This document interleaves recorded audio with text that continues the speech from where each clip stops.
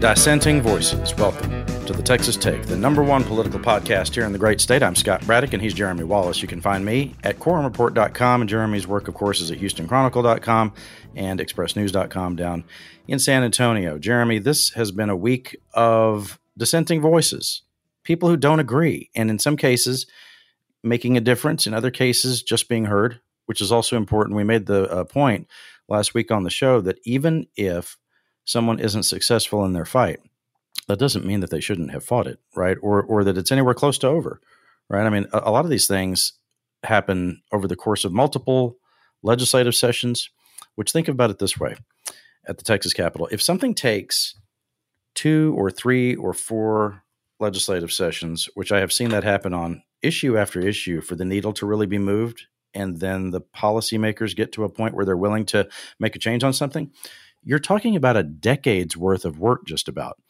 right? I mean, the lead up to the first session where you try to make it happen, by the time you get to the third or fourth session, you've been at it for 10 years, whatever it is, the thing you're working on. And I want to start with the Uvalde families who got jerked around again this week at the Capitol. We mentioned them last week, and I got some feedback from listeners who said that they had to turn the show off, as I suggested, as we got to the final details about what unfolded during the massacre at the Robb Elementary School. Well, here's what happened this week. Some of the Uvalde families were led to believe, and I don't know who led them to believe this. They probably could have called me and I would have said, hey, save yourself for the trip. This is probably not going to happen. But they were led to believe that in a special committee of the Texas House, the bill, the main bill that they're concerned about, which is raising the age for the legal purchase of certain firearms, they thought that bill was going to get voted out of committee, and some of them made the trek once again to the Texas Capitol, which from Uvalde, how far is that? 4 hours? Yeah. At least, something like that, 4.5, 5 hours, depending on traffic in San Antonio or however you come. It did not happen, of course. That bill did not get a vote in committee. I don't expect it to get a vote in committee. And we're so late now in the legislative session that it's probable that even if it was voted out of committee, it is not going to be Texas law. That is not going to happen, right? This has been an interesting bit of kabuki theater. Usually at the Capitol, I see kabuki theater that might have to do with some conservative legislation that maybe leadership doesn't really want to pass, but they make it kind of look like they were trying to pass it, and that's often the criticism of some folks, on the right, who will say that, Republicans really aren't as conservative as they say they are when they're campaigning and all that sort of stuff. On this, it's been a little bit of kabuki theater, I think, for some folks who are looking for something that's a little more progressive policy-wise. But as you have pointed out over and over again, the folks who were impacted by the shooting are not Democratic activists, longtime politicos, anything like that. They haven't been doing that sort of thing. They were just affected by this tragedy. Brett Cross, whose son Uzziah was killed during the shooting, he was in Austin once again. He's been here off and on ever since the shooting. And he's been pressing for the legislature to raise the age to 21 for the legal purchase of certain firearms. And he was, of course, disappointed when this committee did not take action on that bill. Another day and no vote on SB 2744.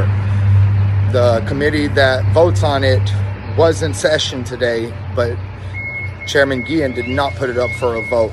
I spoke to him afterwards, and he said that he had already been assured that it would not pass the House, so that he wasn't going to put it up for a vote. We need to call and email, and I will list them down below, and demand. We're not asking anymore. We're fucking demanding that he put it up for a vote so that we can get it out of committee so that we can get votes on it. Now, when that hearing played out a couple weeks ago in the Texas House, it was an all-night hearing, and this happens at the legislature quite a bit, where the committees will meet in the morning, and then they have to take a break. This is part of the rules, by the way. They have to take a break when the entire House meets, because by rule, the committees can't meet while the House is meeting unless they make an exception, which, of course, they did not for this. So you had folks who showed up at 7:30 in the morning to come testify about the most horrific thing that's ever happened to them or to anybody in their community or anybody in the state, anybody in this country just about. As you said before, you could compare the story and the way it played out to what happened on 9/11. This is just awful, just horrific. And so they came to the Capitol early in the morning, and a lot of them didn't get to testify until late at night. We're talking after 10 o'clock, around midnight and later, right? Kim Rubio who was also affected by all this, she testified in that hearing. And this is a little hard to listen to, but she compared having to wait at the Capitol to testify. She compared that to waiting after the shooting in Uvalde to have the confirmation that her child had been killed. I arrived here today at 8 a.m. And as we waited more than 13 hours, I'm reminded of May 24th, 2022, when we waited hours to be told our daughter would never come home. I expressed confusion then, and I'm perplexed now. Did you think we would go home? Senator Roland Gutierrez has been pushing for change after Uvalde. Of course, his district includes that community, and he's, of course, running into brick walls at the Capitol. The Republican leadership's not going to move any of this stuff that these families are interested in. There are reports now that he may challenge Senator Ted Cruz for his U.S. Senate seats. He's gotten a lot of attention over the last year. Democrats may be looking for somebody to run for that seat against Cruz. I'm sure they will be. But at least for now, Gutierrez told reporters at the Capitol he's not interested in even talking about that. He wants to keep the focus on what happened with these people. What's most important to me is my community and these families. I was told by one of these leaders that there's a reason we don't watch the body cam footage. That's just bullshit. For 77 minutes, cops failed. I needed to watch hundreds of hours of body cam. I needed to do that to see how the failure was. And the failure was gross and extreme and far grosser than what you guys have been, has been leaked through different sources. The cops were afraid of the AR-15. And a little girl stood up and put her hands up to defend herself. There was 13 other kids that survived. They defended themselves by playing dead and calling the cops. Little girls that were far more braver, little boys that were far more braver than the police on that place. And the men in this building that run this building don't want to even have a discussion on transparency. So my future doesn't matter. The next 5 weeks is what matters to all Texas families. He says basically the politics of all of it can come later. Of course, there are politics involved at the Capitol anytime they're in session. But Jeremy, these families, it's really inspiring to me that they have just not given up. There's no quit in them whatsoever. They have been here, remember, for a year and for months during this legislative session, rallying outside the governor's office and outside of his mansion. Early in the morning. I think at one point they were in front of the governor's mansion at 5 a.m. And they were up there at 4:30, 5 o'clock in the morning, blaring on the bullhorn that if they can't sleep, then he shouldn't be able to sleep either.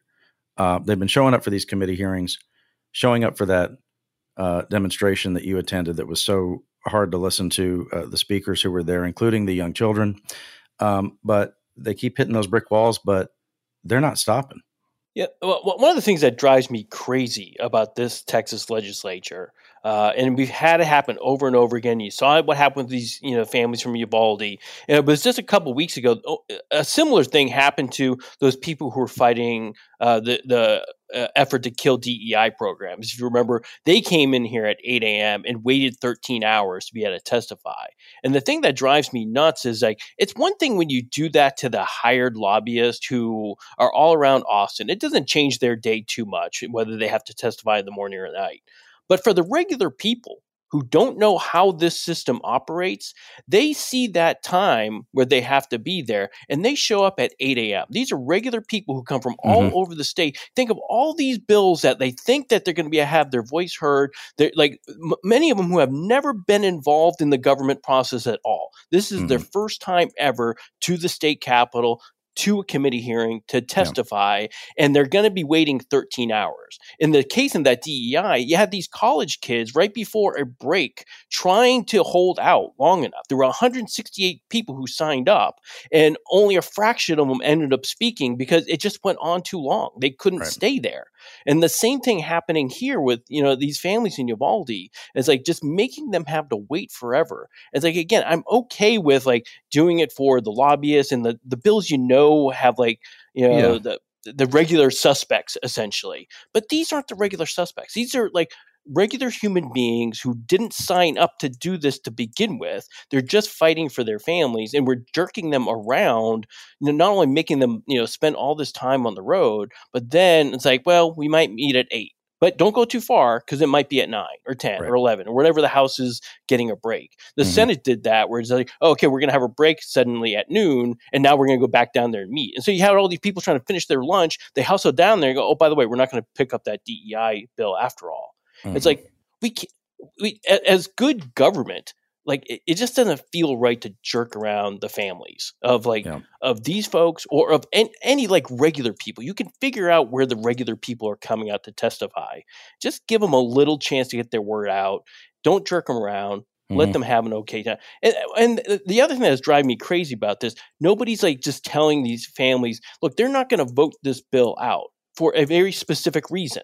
They can't.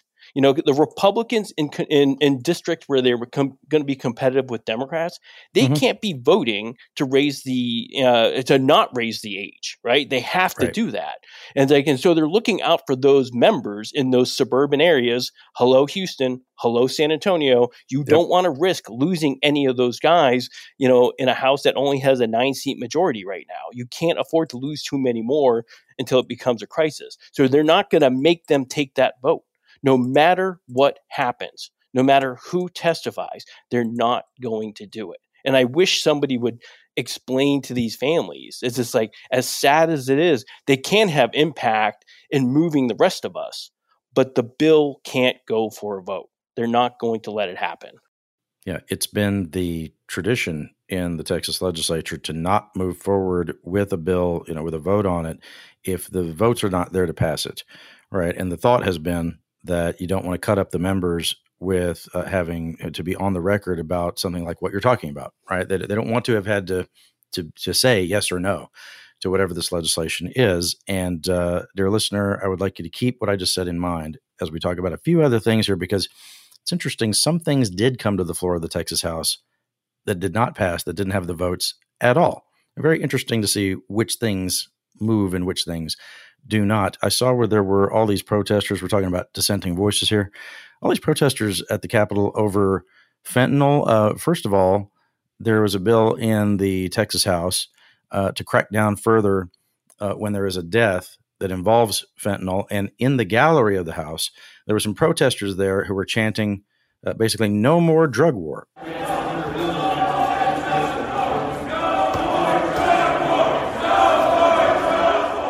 Of course, that bill passed. In the meantime, some protesters with a group called Texas Harm Reduction Alliance showed up at Senator Joan Huffman's office. And Jeremy, what did this have to do with? Was this the testing strips for fentanyl? Yeah, fentanyl testing strips are kind of the thing that, like, a lot of people are saying, look, if we get more of those out into the community, people can test what they're about to take to make sure it's not laced with this stuff that's going to kill them, right? Even the governor has said he's willing to support that. So there's a lot of support. There's a lot of House support, but in the Senate, the idea of legalizing, fentanyl test strips has gone nowhere. It hasn't even seen the light of day. It's not moving at all, and it has very little prospects right now. Yeah, and so you heard these folks who were outside Senator Joan Huffman's office, and she was not in the office, by the way, but they were demanding that she get this legislation moving through the process. What is our position? Get it on the committee. The governor wants it passed. Put it on the committee. Sir, can you please? No. Every day people are dying. Every day. As I understand this, Jeremy, the politics of it kind of mirror and echo. I guess I should go with echo because this seems to have died down a lot now. Sort of the same politics as the needle exchange programs that were pushed years ago, where basically you could do so. And I remember a very conservative Republican state senator named Bob Deuel from east of Dallas. He was in favor of the needle exchange program. He was a medical doctor. Imagine that. He could see, there would be a health benefit for people. It's one of the things, though, and here's the key, and this goes to what you were talking about with the guns. This goes to what we're talking about with this particular part of the fentanyl policy debate. Dr. Deuel was defeated in a Republican primary, and part of it was based on his support of the needle exchange program. right? He was beaten by Bob Hall, who is said to be a much more conservative Republican. So this is one of those things where some of those senators just don't want to touch it, Jeremy. Yeah, and think about it like the marijuana legislation too. So there was a bill that passed the House to change the penalties for having a possession of small amounts of marijuana. So it's not a jailable offense, and so there's still a fine, so it's still illegal, but you're not going to go to jail for it. But that again is not going to get picked up in the Senate. The Senate is against everything you just said. I've kind of started to classify it as the Senate is basically run by Nancy Reagan. For those of you from the 1980s, remember. Don't just say no. That was the entire way to kind of somehow fight the drug war, was to just tell people don't do it. It's like, and so they're afraid that anything you do to make sure some sleeping pill isn't laced with fentanyl is somehow encouraging people to go get heroin. It's just like, okay, we got to do something. Something's got to give. You can't go around the state talking about how fentanyl's killing our kids and then say, well, we're not going to give them test strips to make sure. We're just going to tell them don't do the drug, just like we're going to do with marijuana. Just don't do it.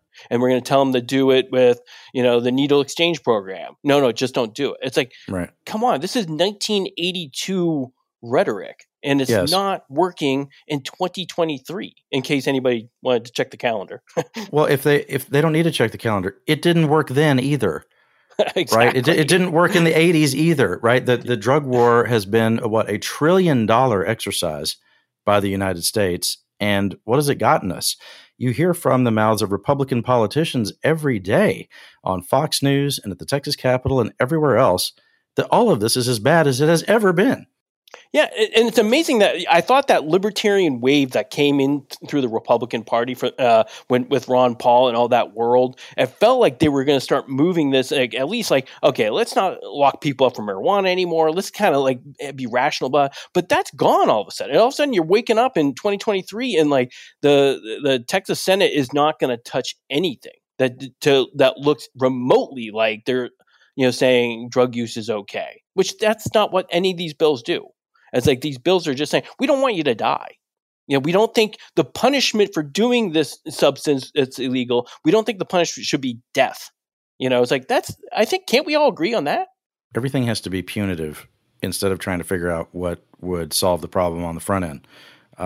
This has been basically the point of contention all throughout on these drug issues. Just say no. Just say no. Just say no. Yeah, well, the kids aren't doing that. The kids were never doing that. And so we might want to try something else.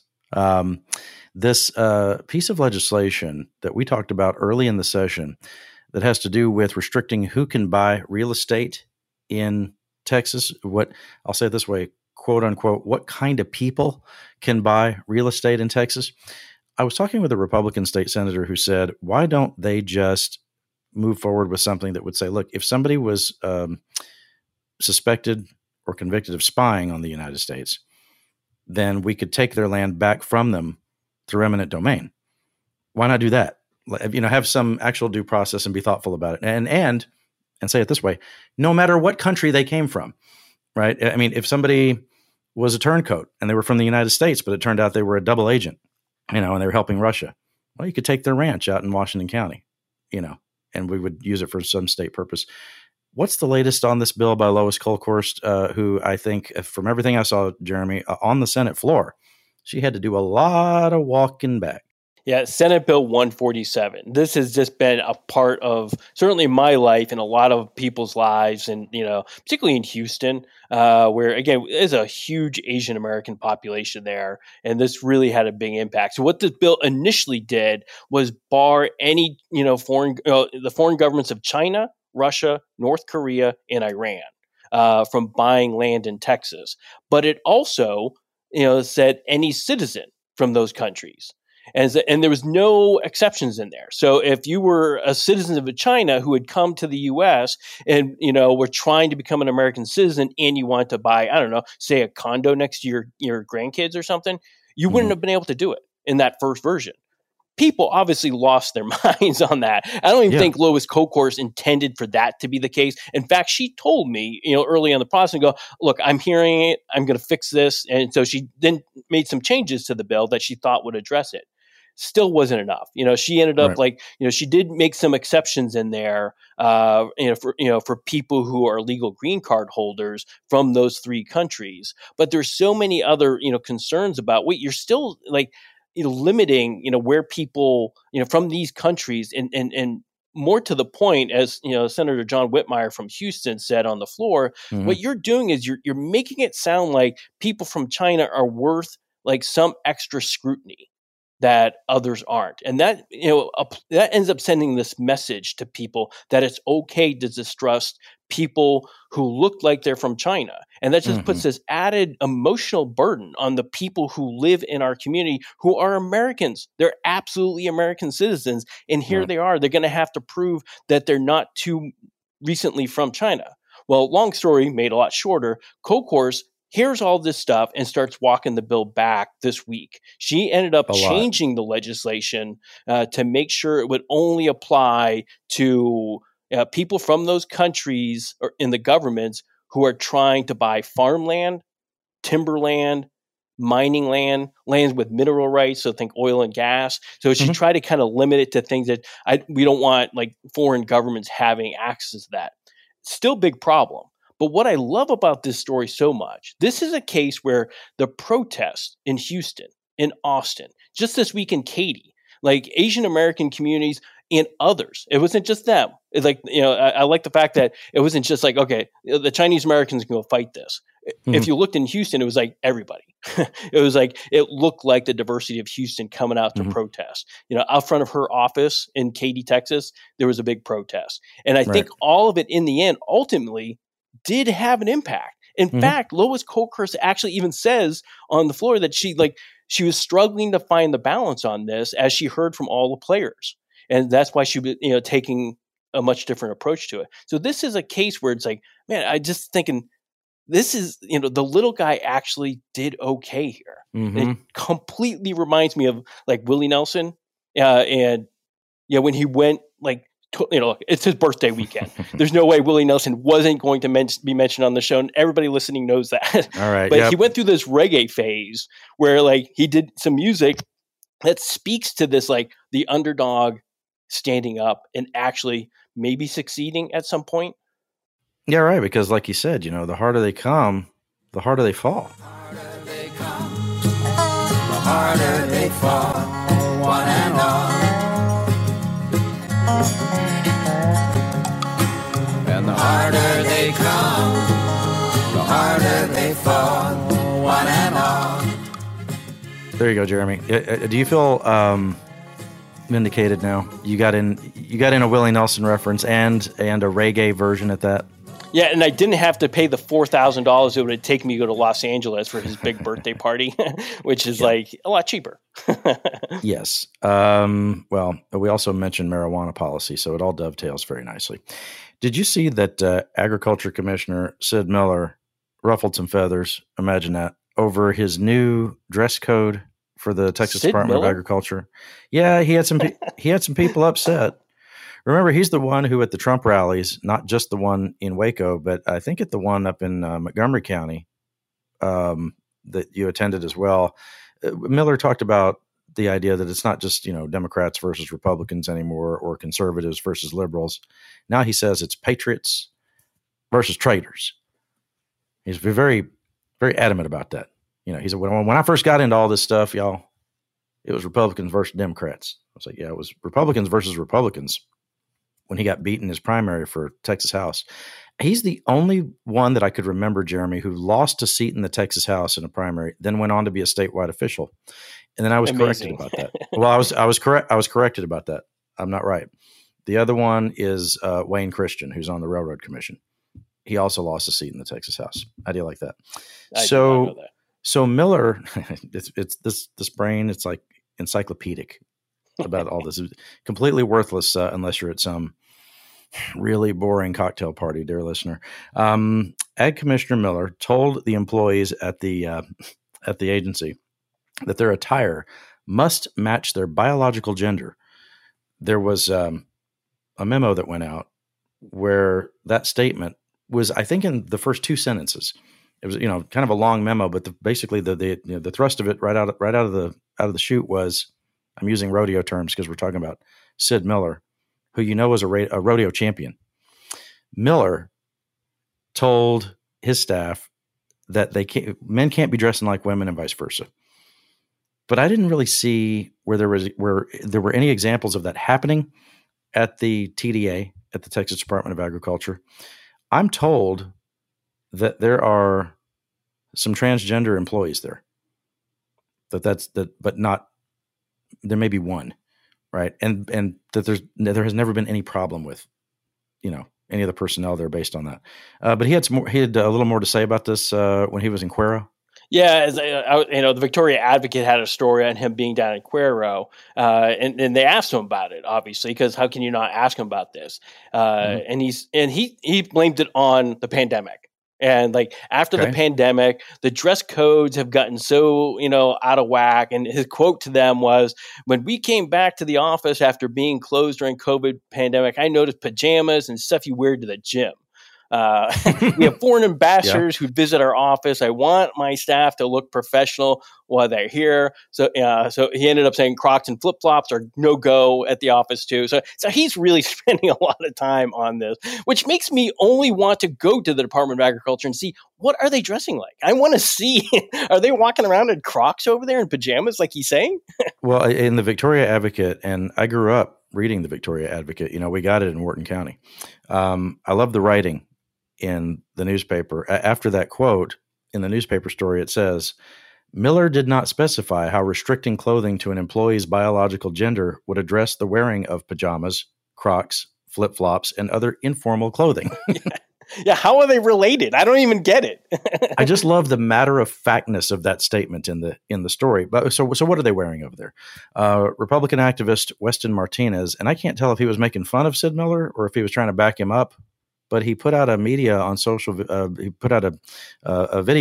media demonstrating how you might dress as a biological male if you worked at the Texas Department of Agriculture. Number one, you can dress as a cowboy professional. Many people see the Ag Commissioner Sid Miller dressed like this. Number two, Texas business casual. Number three, Texas formal, a suit with boots. And the number four way you can dress if you're a biological male is cowboy casual, because everybody knows sometimes you just want to relax a little bit on a Friday afternoon. Oh, I know I do. All right, I'm done with that story. No more attention for Sid Miller on that. Did you see on the floor of the Texas House this week, they voted down a bill that would ban corporal punishment in Texas public schools? And I got questions from some of our readers wondering if that's something that even happens anymore. It was an emotional debate, I can tell you that, and it's a debate that's been going on for 25, 30 years. People have talked about this forever. 1845, it's been going on in Texas. Right? Yeah, well, I mean, it goes back to the Bible, right? Goes back pre-Texas. It was emotional. The Texas House voted 86-58 to reject Dr. Alma Allen's bill. She's a state representative from Houston and an educator. And she wanted to ban corporal punishment in public schools. She's been working on this for a long time. I'm mentioning the fact that the bill went down on the floor for a reason. Remember what I told you earlier. There is a practice of trying to make sure that if a bill is going to fail on the floor, that it doesn't even get to the floor, right? Yeah. But I think a lot of Republicans, to the point you made earlier about the guns, Jeremy, how they wouldn't want a vote on that, they do want a vote on this, right? They want to be able to say they voted against getting rid of corporal punishment in public schools in Texas. Matt Schaefer is a Republican from Tyler, one of the conservative thought leaders in the House, I would put it that way. And he was a proud no vote on this. Our children are made in God's image. They're given to parents to raise and to care for. And under current state law, a public school cannot use corporal punishment without the parent's consent. That's current law. So if a school paddles a student, they're doing so with the parent's consent. Now that God who made those children gave us some advice for our children. Proverbs 13:24 says, whoever spares the rod hates their children, but the one who loves their children is careful to discipline them. Yeah, I can see it on mail pieces now, Jeremy. It proudly voted against getting rid of corporal punishment in schools. I mentioned that it's almost impossible to know all across the state whether this is still happening. Someone texted me as this debate was unfolding and said, what is this, 1985? Is anybody still even doing that? I told this person that I remember in the Louise ISD, where I grew up, I believe I was, if I remember right, I was paddled at school as recently as 1990 or 1991, something like that. So it was still happening there in those different places. And I remember at the time that this would be done by the school administrator, by the principal, and they would call your parents first to tell them that this was happening. And so I guess, I don't know what the law was exactly at that time. I think now what it is if there's a school that has corporal punishment as one of their disciplinary measures, then it's just like one of the other forms that you fill out when you enroll the kid, right? That you say whether you want it to be used or not. At that time, they may have just reached out to the parent directly. I do know this, that in 1990 or 1991, if the school district called your parents and said that you were going to get paddled at school, that was nothing compared to what you were going to face when you got home. Yeah. I know that. Do you know what it means? Brandon, do you know what it means to go pick your switch? Yes, I do. I've never experienced it myself, but Well, I have. I have absolutely had that happen multiple times, and it ain't pleasant, let me tell you. But the idea that we're still arguing about, I think this is kind of phony. I think that the idea that we're still debating whether or not it's okay to hit kids at school is ridiculous. For the vast majority of school districts, they're not doing that. I don't even know, and maybe I'll be corrected about this. I don't even know where they still do that. And as Schaefer said, look, it's also an opt-in, opt-out kind of thing. Parents have to be asked about it first if that's going to happen. But, by and large, society's kind of moved past this, but it kind of tells you where the politics of the Texas House in Republican primaries is, right? Which is that if this came up, you would want to be one of the Republicans who voted no to get rid of corporal punishment. Yeah, one of the things I learned firsthand in the 1990s was that the vice principals who administered the licks didn't necessarily have great training. It's like they might give you a little extra oomph if, say, I don't know, you were the editor of the high school newspaper that they were upset with. And yes, if any John Marshall High School, alum are listening to this, it happened at the Rampage. I actually got whacked. And I still think it was because of the stuff I had just written and not so much for whatever, like I was late for something, but yeah, and back in that time, they didn't call your parents right away. They just, you just could opt in, opt out right then, and I opted in like a moron thinking that the vice principal was going to give me a little extra oomph on it. But so that raises the question of how do you train school administrators to do this appropriately and not go overboard? Like, will the administrator, and I'm not to bring race into everything. I know I'm going to get that complaint, but what, if it's a white administrator paddling a black kid, is it going to be the same?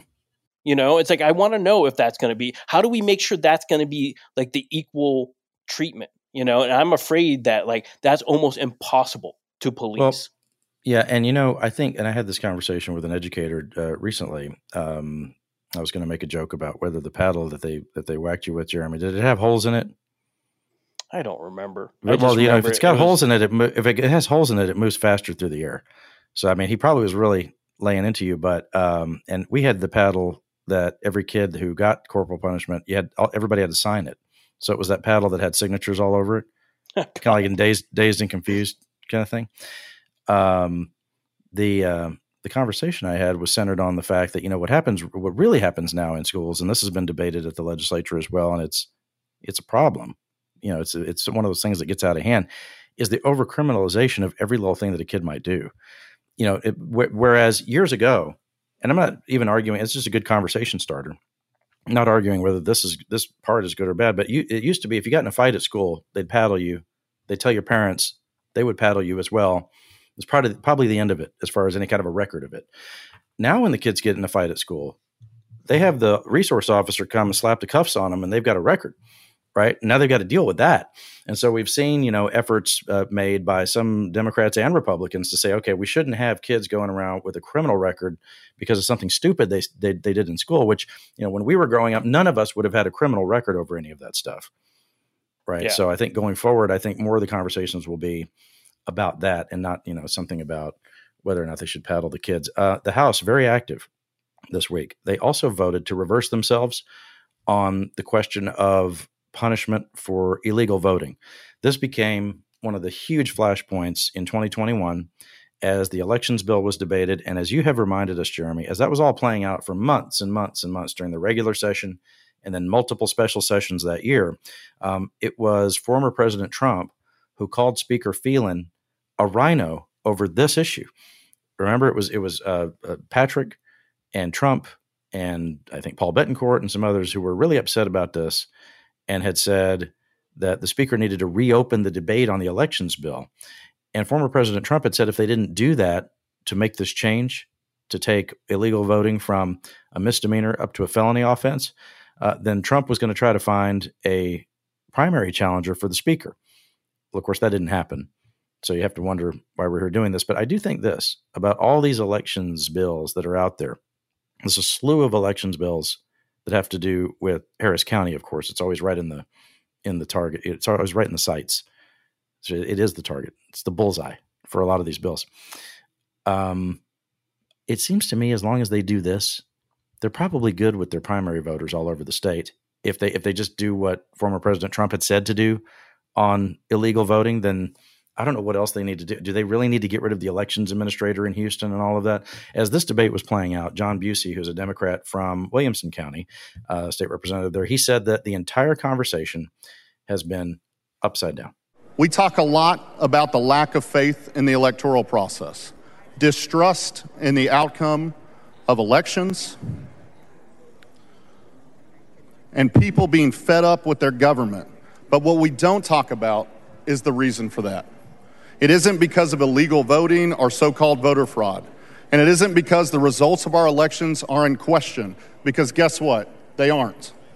It's because even though the Texas Secretary of State has repeatedly assured us our elections in this state are smooth and secure and a success and something that we can be proud of, we come down here session after session and pass laws that make it harder to participate and harder to have a say in our collective future.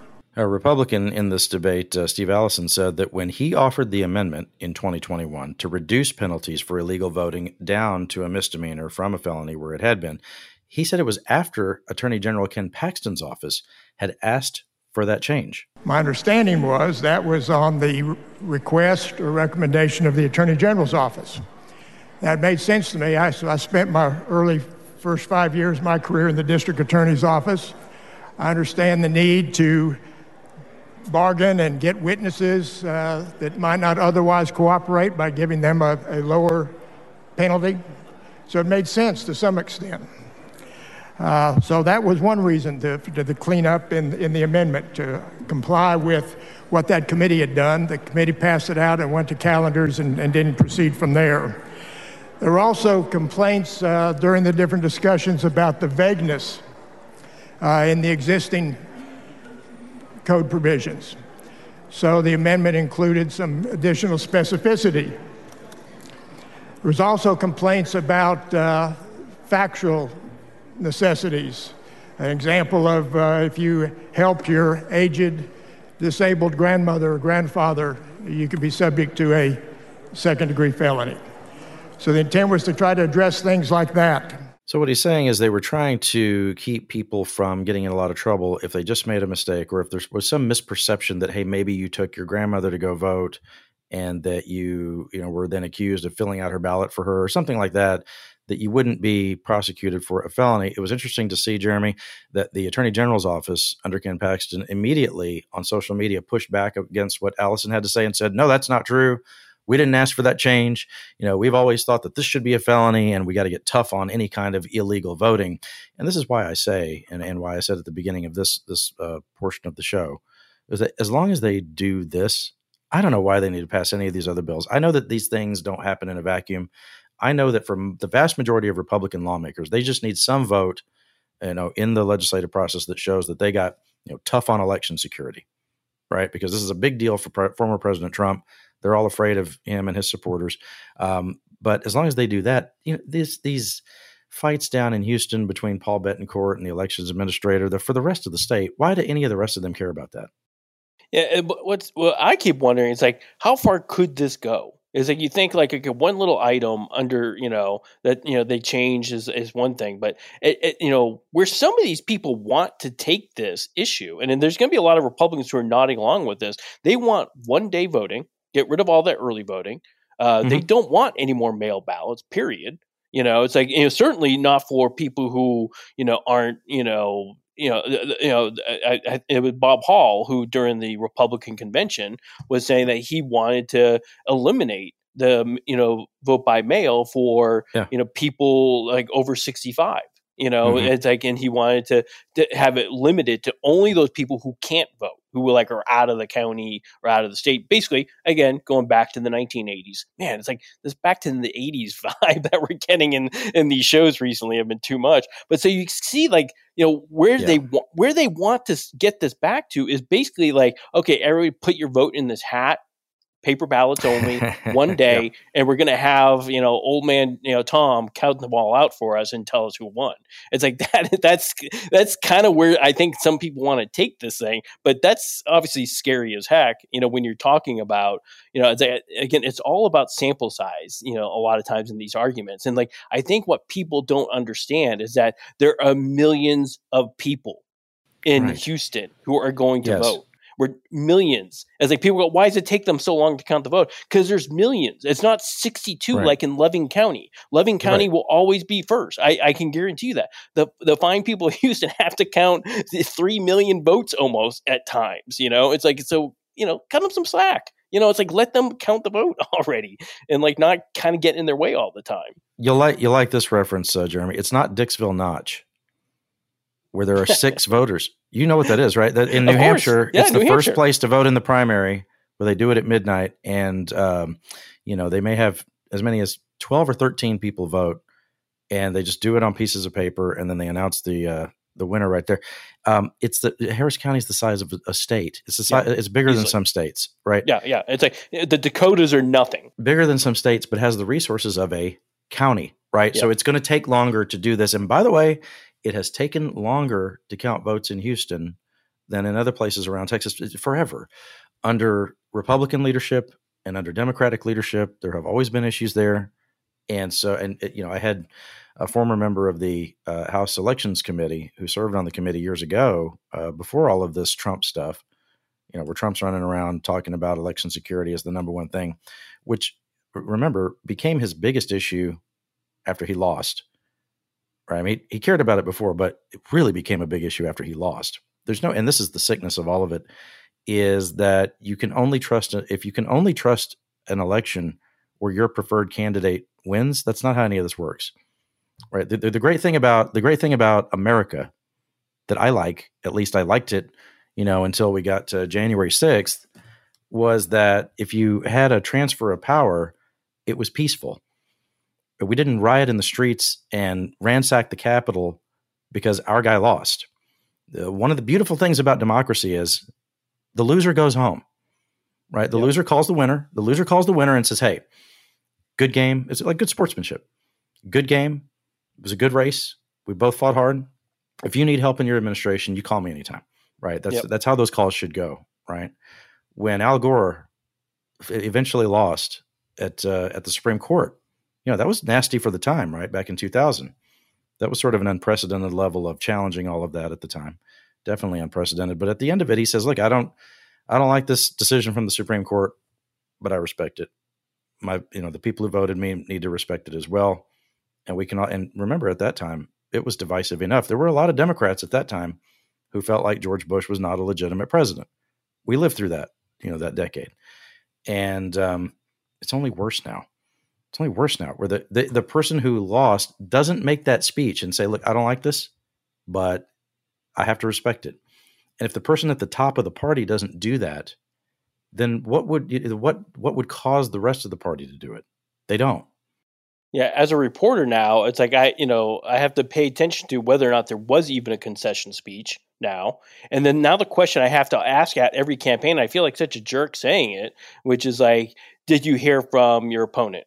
Did y'all call each other? It's now a question, and it's amazing how rare the answer is. Yes, of course. Like, I know Beto O'Rourke did call, Greg Abbott because I asked, but like there are other instances where candidates just aren't even talking anymore, even when they lose. It's like, I lost, and to heck with you. The whole system must be rigged. And what I was saying about Houston, it's like you think, okay, so why would the Texas Republicans have so much distrust for Houston? They're so slow in getting their votes out, and Harris County, of course. But why are they getting so slow getting it out? It's the same thing that happens in Florida, right? Miami's always the last one to report back. Same thing in Pennsylvania, where Trump was saying, "Oh, why is Philadelphia coming in now?" It's like, well, because they have millions of people, in Bucks County, and they don't have millions of people in Harrisburg County, whatever county that is, Altoona. I don't know. Yeah. I don't know anything about Pennsylvania. Don't get mad at me, folks. But I do know that Philadelphia is bigger than Altoona, so it does take longer to count by quite a bit. Yeah. Yeah, and just that counting of votes is like I don't know why there isn't any more, like how that has become part of the smoking gun now for people who are concerned, like, oh, of course Atlanta comes in late with the votes. Oh, see, it was thrown. It's like, no, they have a lot of people. That's the conspiracy theory, though. The conspiracy theory is if it's taken a long time, then this is the way they'll say it, these Democrat elections administrators in these big places will look and they'll figure out how many votes is it going to take to get our guy over the finish line instead of the other guy, right? But they'll worry about that with no evidence, but then not be moved by it when there's literally a recorded phone call from President Trump calling the people in Georgia and asking them to find enough votes to put him over the top. Yep. Right? They'll act as if that doesn't matter. Why, Scott, why are you even bringing that up? Why should that matter right now? It shouldn't. The weather's getting nasty, Jeremy. As we record the show here just after 4:00 on Friday, a line of severe storms moving in. And I bring it up because, and by the time most folks listen to the show, this should have moved on by. I hope everybody's safe and everybody's okay. But I'm bringing it up because the Texas House this afternoon adjourned early because the storms are moving in. And this is one day after Lieutenant Governor Dan Patrick had just said that the House needs to do more work, that the House should be there to pass more bills. Patrick has done this a couple of times. He's gone on Twitter and said, look, let the Senate help you. He said, we're here in the Texas Senate. We want to help you House members pass your bills, but you've got to pass more bills for us to be able to do that. So the day after, Patrick again says, y'all need to do more work. God sends thunderstorms across central Texas. And the speaker said, okay, hey, guess what? We're going to have to send people home because this is Friday. And a lot of the membership is going to go back to Houston and DFW and, places across the state. So they wanted to get out early in the afternoon. I think they adjourned around 2:30, something like that. I think that's about right. So Patrick was asked about the standoff between the Senate and the House that we talked about last week by Chad Hasty, our friend at KFYO Radio in Lubbock. And Patrick suggested, this was the first time I heard him articulate it this way, Jeremy, because he's been saying a version of this, that he will, deny passage to some key piece of legislation. And some of us have speculated that must mean the budget, because given what's on the agenda this time around, I don't know what else he would, use as his leverage. Well, this was the first time I heard him say it out loud, that he basically said, like, he might basically sabotage the budget in order to force a special session of the legislature so that the property tax legislation, which the House and Senate don't agree about, so that can be worked out. I mean, for you, for property tax reform, because you've said this is the way we have to go. We've got to go with the Senate plan in order to save people money. If the House says, no, we're not going to do your plan, we're the House, we don't have to listen to you, sir, we're going to do our own plan, then what do you do? Well, then I will, let's just put it this way, we'll be in a special session. And here's part of the reason. We have, let's round it off, $17 billion in the budget of both sides. We have 16.5, they have 17.3. We have some business tax cuts, different things, but they're about the same. Yeah. Well, you can't pass a budget if you're not spending that money. I mean, if you don't have a plan for it.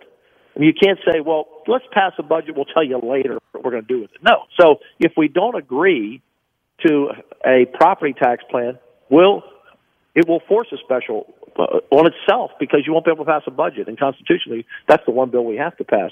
And look, Chad, about this whole property tax thing, here's what I share is that I can negotiate on anything, and I'm willing to negotiate on almost everything. Not my principles and values, but I mean in terms of a bill, because neither side always gets 100% of what they want. There's a change here, a change there, and sometimes it's just so the other side can get the votes out. I mean, people see things differently. So we're not trying to play hardball and say it's got to be this way.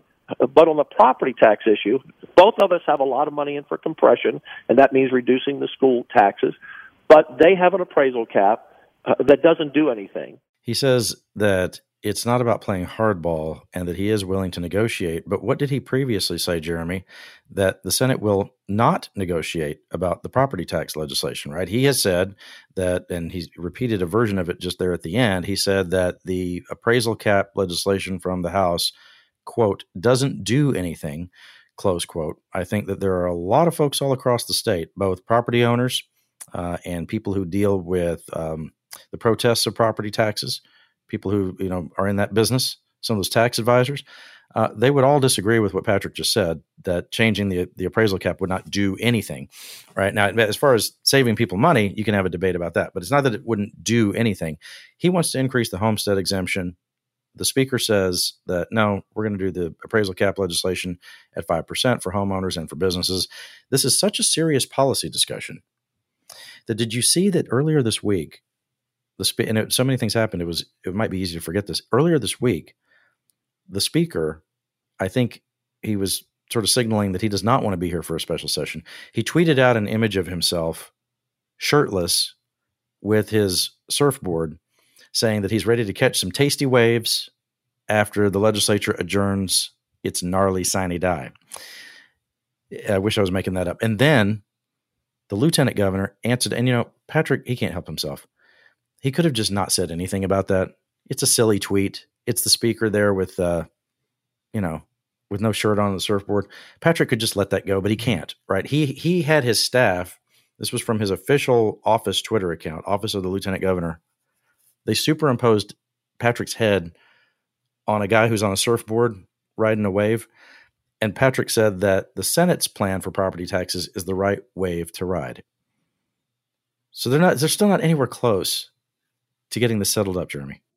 Well, and look, and I don't know if Patrick has to do much, monkeying around to force a special session, because let's not forget Governor Greg Abbott on his campaign trail kept saying, I'm going to deliver the biggest property tax cut in history.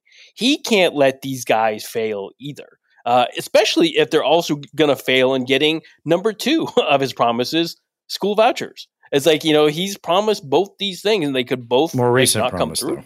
Though. Was that? Well, more recent. Well, I was going to say more recent promise, though. He wasn't really promising people that in the general election. True, right? True. Yeah, but he's set both these things up. But he can't let these guys not come out with a property tax bill that does exactly what he wants. He needs to at least to get to that $13 million or $1 billion, tax relief in order to be able to kind of tell voters he succeeded.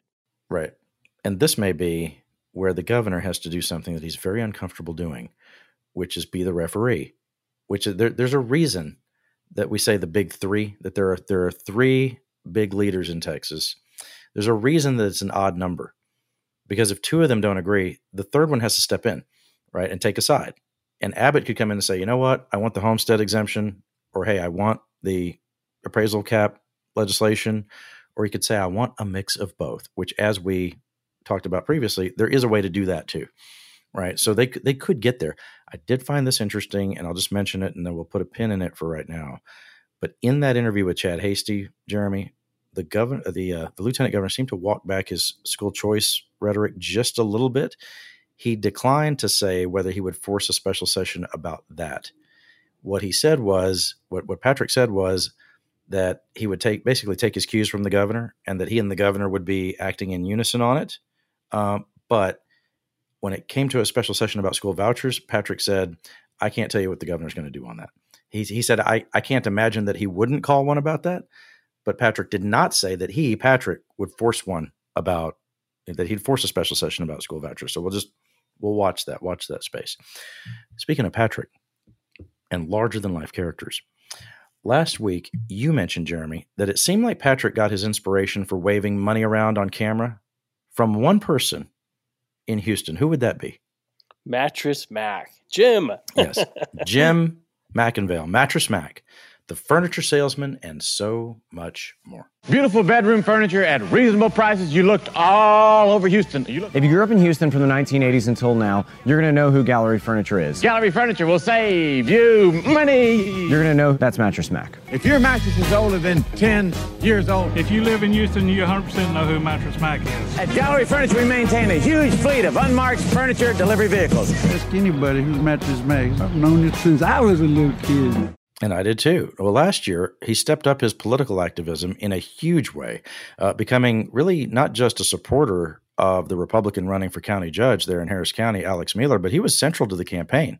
In a lot of ways, he was a centerpiece of the campaign. He was in almost every ad. At one point, he was on the Twitter feed of Alex Mueller, the Republican running for county judge against Lena Hidalgo. He would be included in every two or third tweet from Mueller. And of course, as I said, he was in her commercials as well on television. This is my friend Alexander Mueller, who's running to unseat Lena Hidalgo this November and be your next Harris County judge. I am backing Alex Mueller because I trust her to end the corruption in Harris County. She is a West Pointer, a Harvard JD MBA, and a mom of 2 young children. And most importantly, she has integrity. The Houston Chronicle this week did a deep dive on Mac, and reporter Jeremy Blackman, it's the other Jeremy. Did you tell me that in the newsroom, Jeremy, y'all called him the good Jeremy, or you're the bad Jeremy, or vice versa? Well, I was the one who made that up, obviously, because there was 2 Jeremys sitting way too close to each other. Yes. Well, for shorthand, we just call him Jimbo. So Jimbo joining us now and contributed to the story, and he says that Mac's activities over the last couple of years, that was really the genesis for this whole deep dive on this larger-than-life Houstonian. Yeah, I mean, there were really 2 big things that happened recently. One was his involvement in the county judge race last year against Lena Hidalgo, who he challenged by endorsing her Republican challenger, Alex Mueller. But the other one was an interesting switch that happened earlier this year on his position on gambling, legalized gambling. Yeah. And, he had actually taken out an ad a couple of years ago where he went full-heartedly behind legalizing sports betting and casino gambling in Texas. And earlier this year, he really did a 180.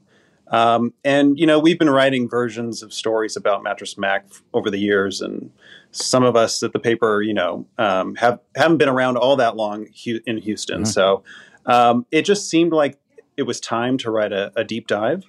And we'd just been talking about it long enough, especially in his involvement in the Mueller race, seemed like a new chapter, new enough that it warranted some deeper exploration. Yeah, a new chapter, a real evolution, because look, when I saw that he was supporting Mueller, I didn't think that much of it in the beginning of the campaign, because it's no secret that he's a Republican. People have known that for a long time. I mean, you can go back to George W. Bush and George H.W. Bush. He would have been a supporter of them years ago.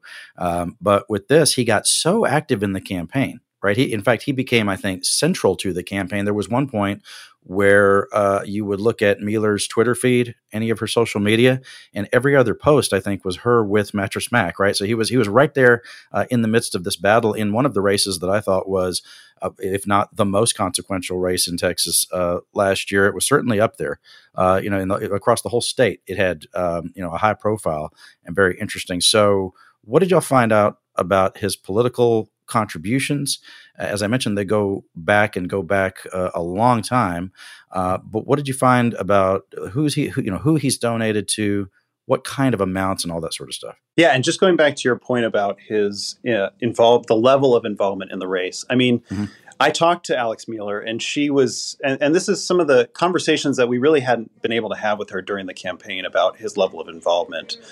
And I mean, there were moments where Mattress Mac was calling her on the phone after he'd read a headline about, I mean, it's no secret that his big issue is crime, right? And he would read a headline that he didn't like, about some crime that had happened. And he'd ask her if it was time to make another ad. I mean, in some ways it was so involved that it was kind of like, Mattress Mac against Lynn Hidalgo.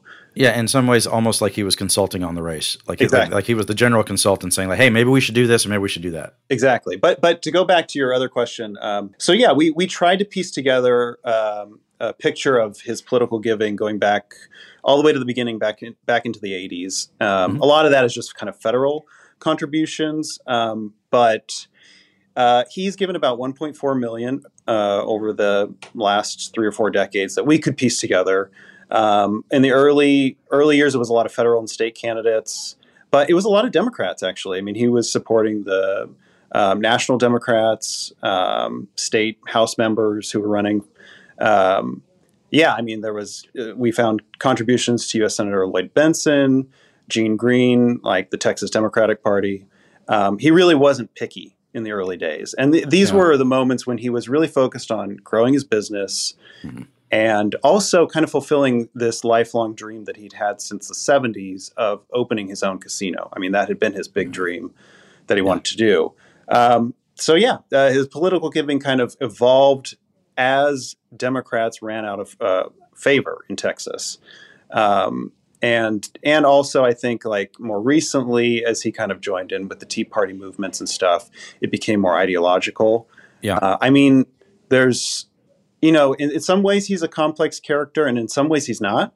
I think it's kind of a story of there are some donors who are trying to climb the ladder of influence. Yeah. And I really don't think that's the case here. I think Mattress Mac is more just a guy who has a lot of opinions. And he also happens to have a lot of money and sway in the state's biggest city. Yeah, and I think that it would be, as I said earlier, sort of just an evolution and a natural one in Texas. A lot of the guys who give, guys and women, mostly guys though, who make political contributions in the state, at first they start out as sort of going to the church of what works, right? They would give, to your point about not being picky, he would give to Republicans and Democrats alike. It's fair to say that when he was giving to more Democrats, those would have been more conservative Democrats, right? So he's always been sort of a conservative guy, but you're right, he got even more conservative as the decades unfolded and he became more prominent. But it really is only in the last 2 years or so that I remember him being as out there, if you will, with all of those opinions, right? I mean, he's always been a larger than life character, but now we have there might have been a time, let me say it this way. There might have been a time when I would have to guess what he thought about certain things in politics, and almost anymore you wouldn't have to do that at all. He will voice his opinion, whether it's on social media or through various platforms. He will let people know exactly what he thinks. Now, on the question of gambling, you mentioned that he had this dream of owning his own casino. I don't know that casino gambling is going to be legalized in his lifetime. It may not be in my lifetime either here in Texas. But he's been really making headlines for those monster bets. I think the guys at Barstool Sports had kind of made fun of him for being the worst bettor in the history of gambling because he would lose all the time. Although he had that huge win with the Astros, right? $75 million last year when they won the World Series. But this is interesting. In the series, y'all go into some of the ways he's been able to kind of minimize his downside risk on all that. What was all that about? I mean, in a way, he's never really losing. I mean, okay, so this is actually the most fascinating part to me that didn't really make it into the story because, of course, lots of stuff has to get cut. Sure, yeah. Mm-hmm. But, as I mentioned, he was really interested in starting a casino. And it's not legally possible in Texas right now or anytime soon, it seems. Probably. But in a way, he's found a path to kind of having one in his own furniture business. And I'll tell you how it works. So it's basically everybody knows that he takes out these monster bets, but he also leverages it by tying every bet that he does to some sort of promotional event at his store. Right.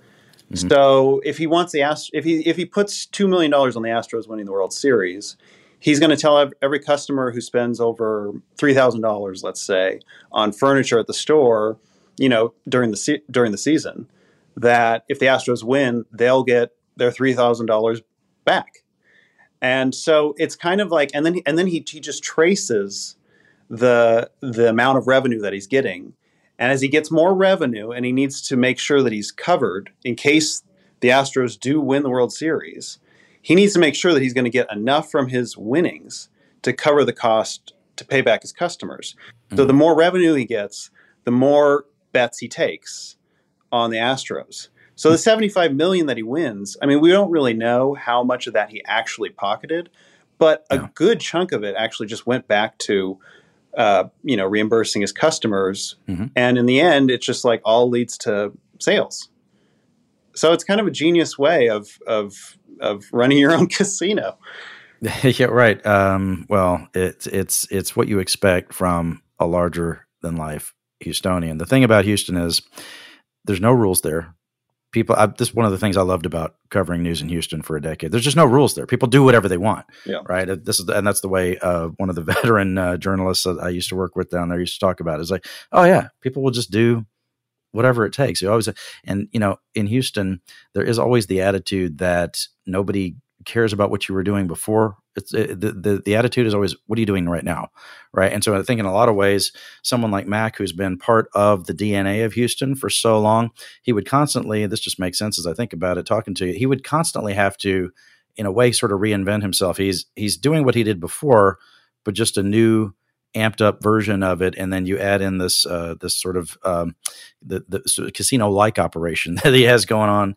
And it just makes sense. I was just going to say, if you think about, he's just always finding ways to both contribute and make an impact in the community, but also advertise.